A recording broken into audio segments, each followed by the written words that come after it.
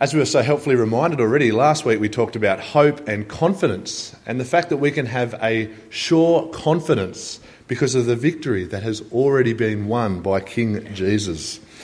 Now today, as we look at this Psalm of David, we're going to hear from the lips of David, the Lord's anointed, and we are going to hear him talk about this security. But this time he's going to be using the image of a fortress, like a rock.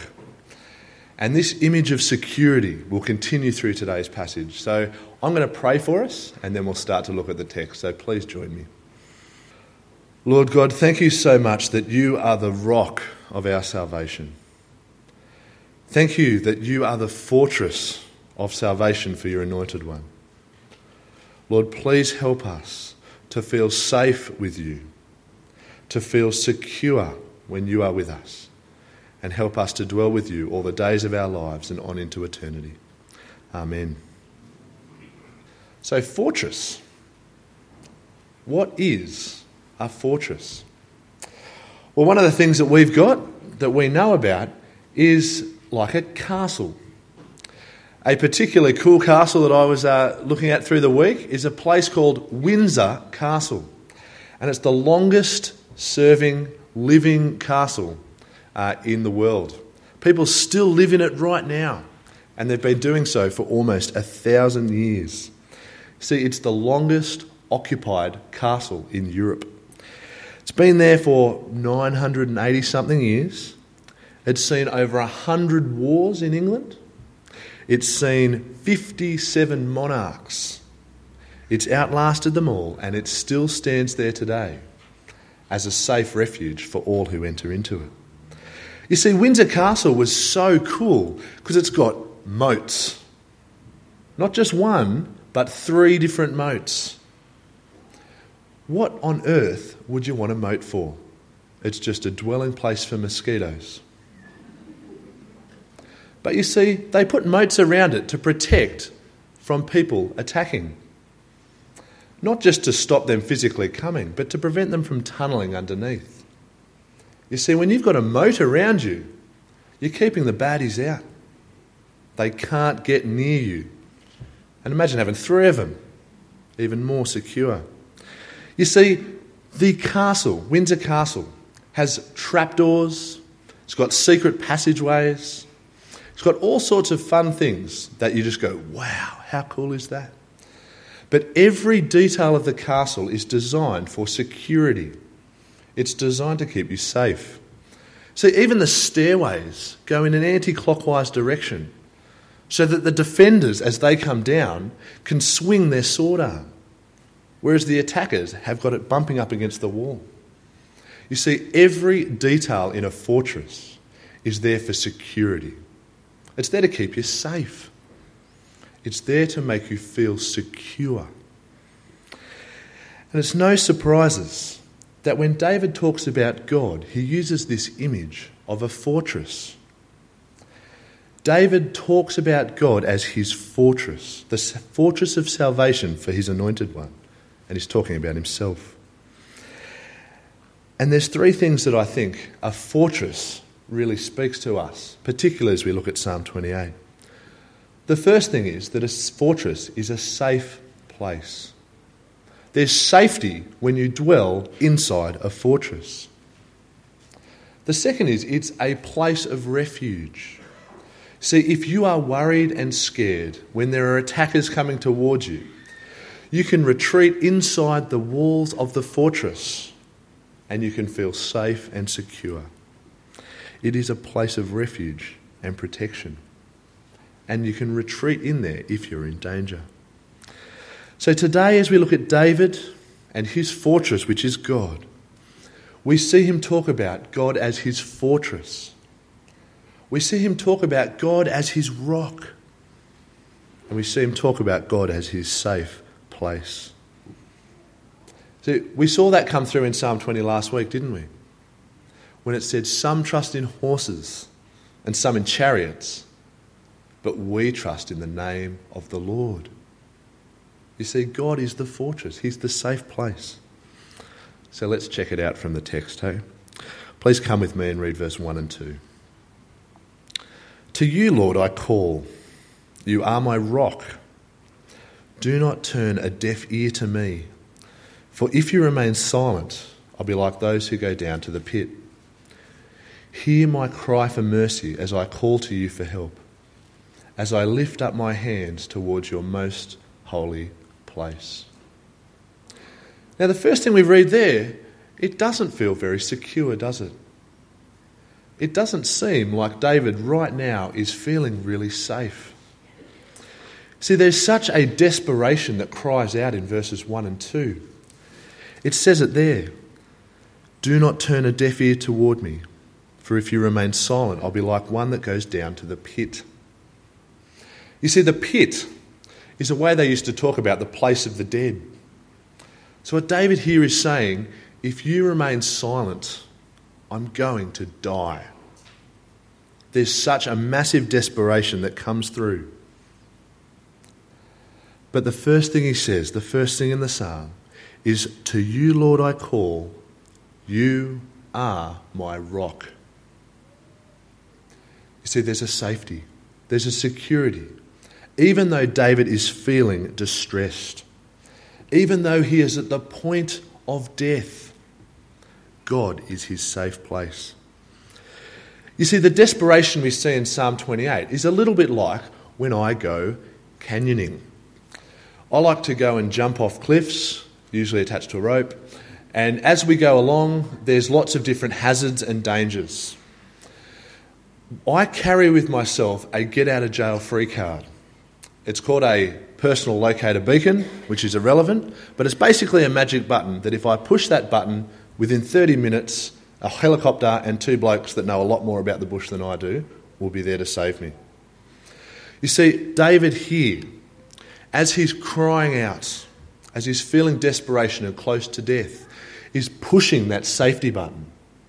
He's pushing the button. He's calling in the cavalry. He needs help. He is desperate. And thankfully for us, Psalm 28 doesn't finish in verse 2, does it? It goes on. And when we get to verse 6, we see the answer to this cry for help in verse 1 and 2. Have a look at verse 6 to 8. It says, Praise be to the Lord, for he has heard my cry for mercy. The Lord is my strength and my shield. My heart trusts in him and he helps me. My heart leaps for joy, and with my song I praise him. The Lord is the strength of his people, a fortress of salvation for his anointed one. You see, there was desperation. There was a cry for help. He was close to death. But God answered his prayer and saved him.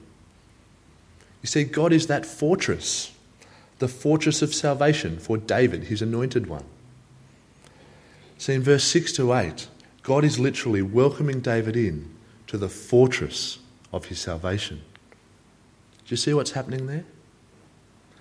David is in trouble. He's close to death, but God welcomes him into the fortress of his salvation. You notice the protective language there in verse 7.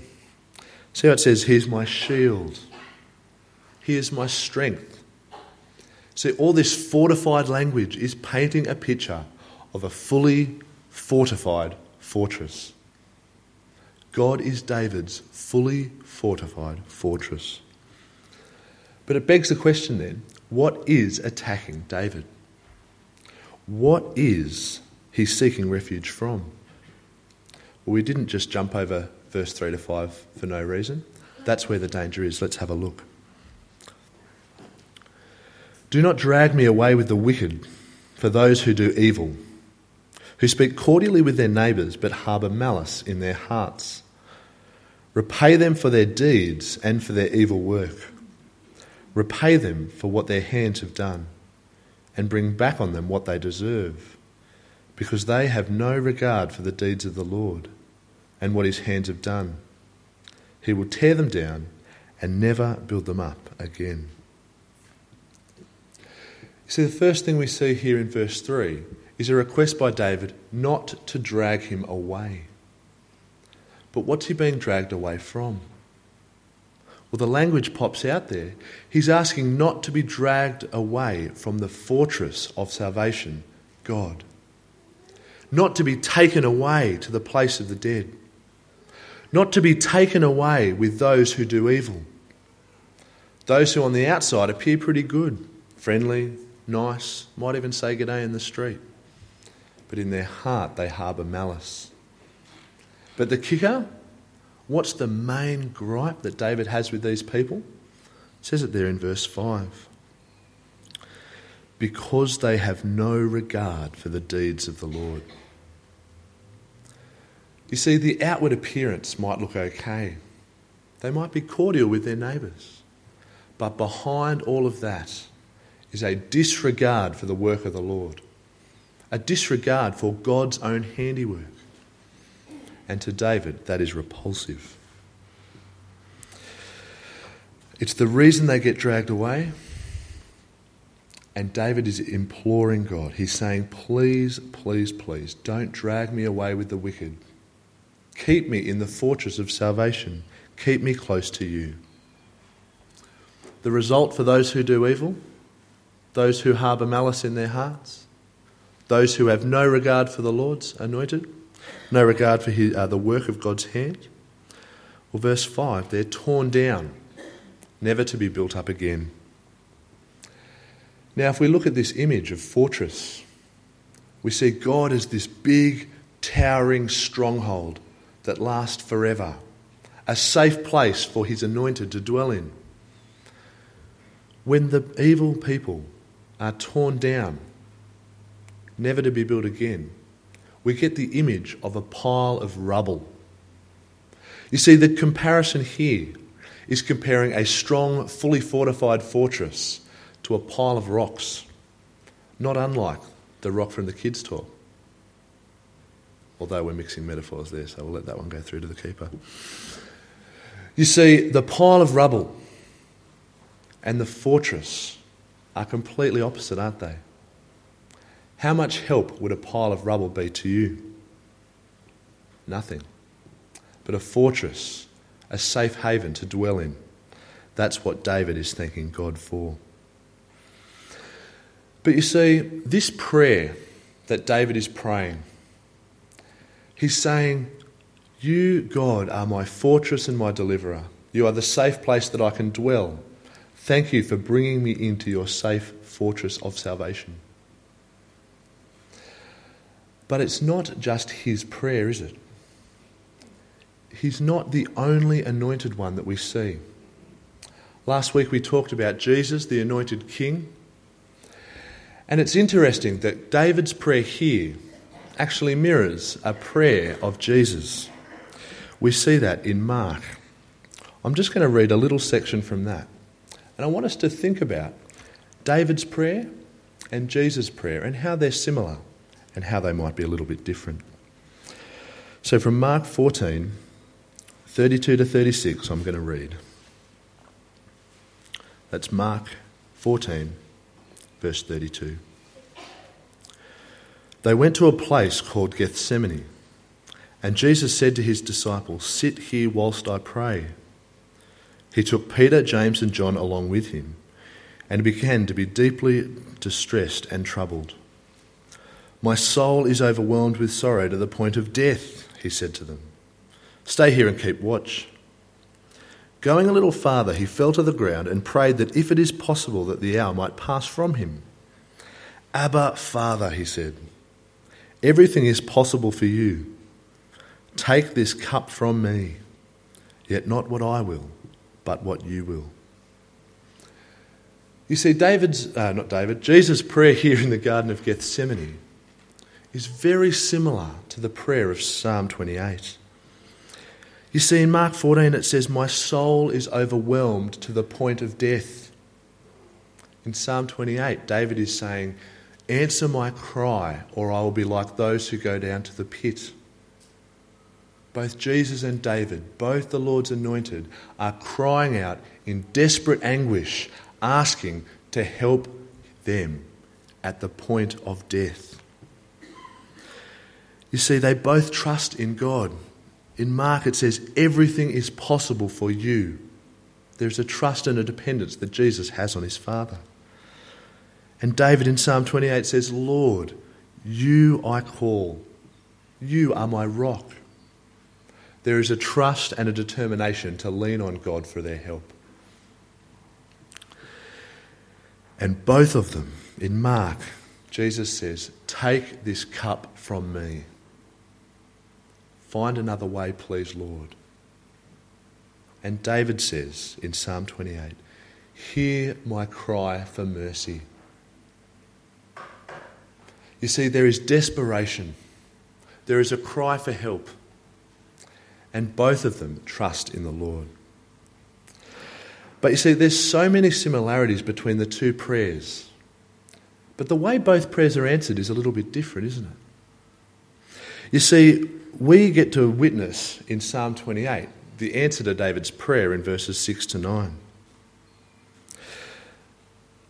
But with King Jesus, the answer's a little different. We see God answer King David's prayer, and he answers him saying that he's the rock, the fortress, the deliverer, and he pulls through for his anointed one. But how does God respond to King Jesus' request for help in the Garden of Gethsemane? Well, let's look at what happens in the story. Jesus cries out for help and says, God, take this cup from me. The response? Silence. He's put on the cross, and Jesus says, my God, why have you forsaken me? And there's silence from the sky. You see, Jesus breathed his last on the cross. And if the story finished there, we'd think that God has abandoned his anointed one. But the story doesn't finish there, does it? There's a few little words in that passage I read to you that actually change everything. You see, when Jesus cries to God, take this cup away from me, that's not where his request stops. He goes on to say, not what I will, but what you will. See, Jesus is saying, take the cup away from me. If there's any other way, I want that to happen. But not what I want, what you want, God. Translation, I'd prefer you to do something else, God, but I trust in you, and I want to do things your way. Now, when we think about the way that God answers Jesus in that, and we look at Psalm 28, Jesus takes Psalm 28 just to that next level, radically transforms what's going on. David is a man after God's heart. His prayer is answered. But when we think about Jesus in the context of Psalm 28, it just blows the lid off what's going on. Think about what's happening. To you, Lord, I call. You are my rock. Do not turn a deaf ear to me, for if you remain silent, I'll be like those who go down to the pit. But not what I will, what you will. Do not drag me away with the wicked, with those who do evil, who speak cordially with their neighbours but harbour malice in their heart. You know what, God? I am willing to be dragged off instead of the wicked. Not what I will, what you will. Jesus' prayer is radically different. What about verse 4? Repay them for their deeds and repay their evil work. Repay them for what their hands have done and bring back on them what they deserve. Jesus' prayer is, pay me for what they've done. The evil that they have done, let me deal with it. It's a radically different prayer, isn't it? And verse 5. Because they have no regard for the deeds of the Lord and what his hands have done, he will tear them down and never build them up again. It says they have no regard for the deeds of the Lord, but I'm willing to be torn down for them. And because I know, God, that you will build me up again. You will exalt me to the highest place and give me the name above every name. See, David's prayer is a godly prayer, but Jesus takes it to the next level. See, the deeds of King Jesus radically transform what's happening in Psalm 28. The two kings cry out for help.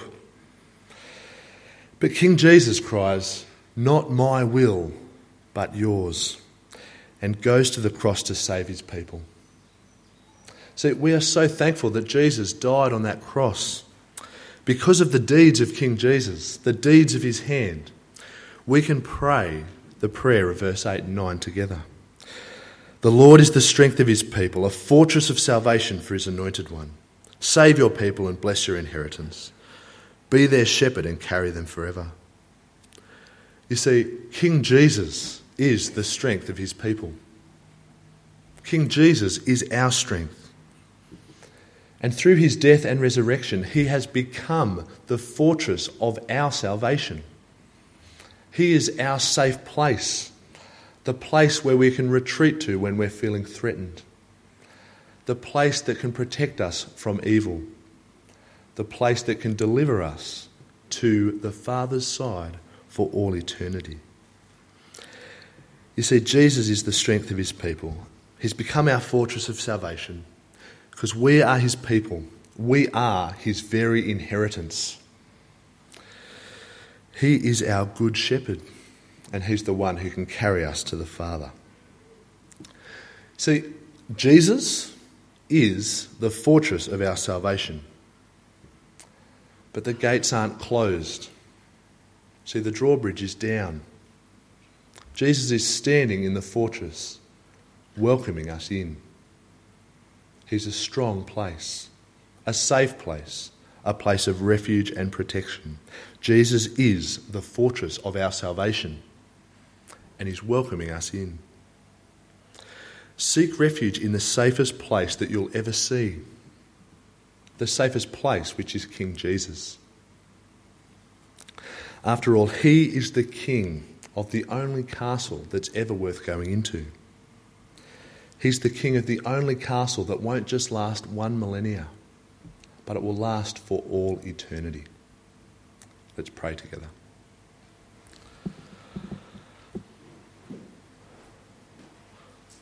Lord God, thank you that you are the rock of our salvation. Thank you that you are the fortress of salvation for your anointed one. Your anointed one, David and King Jesus.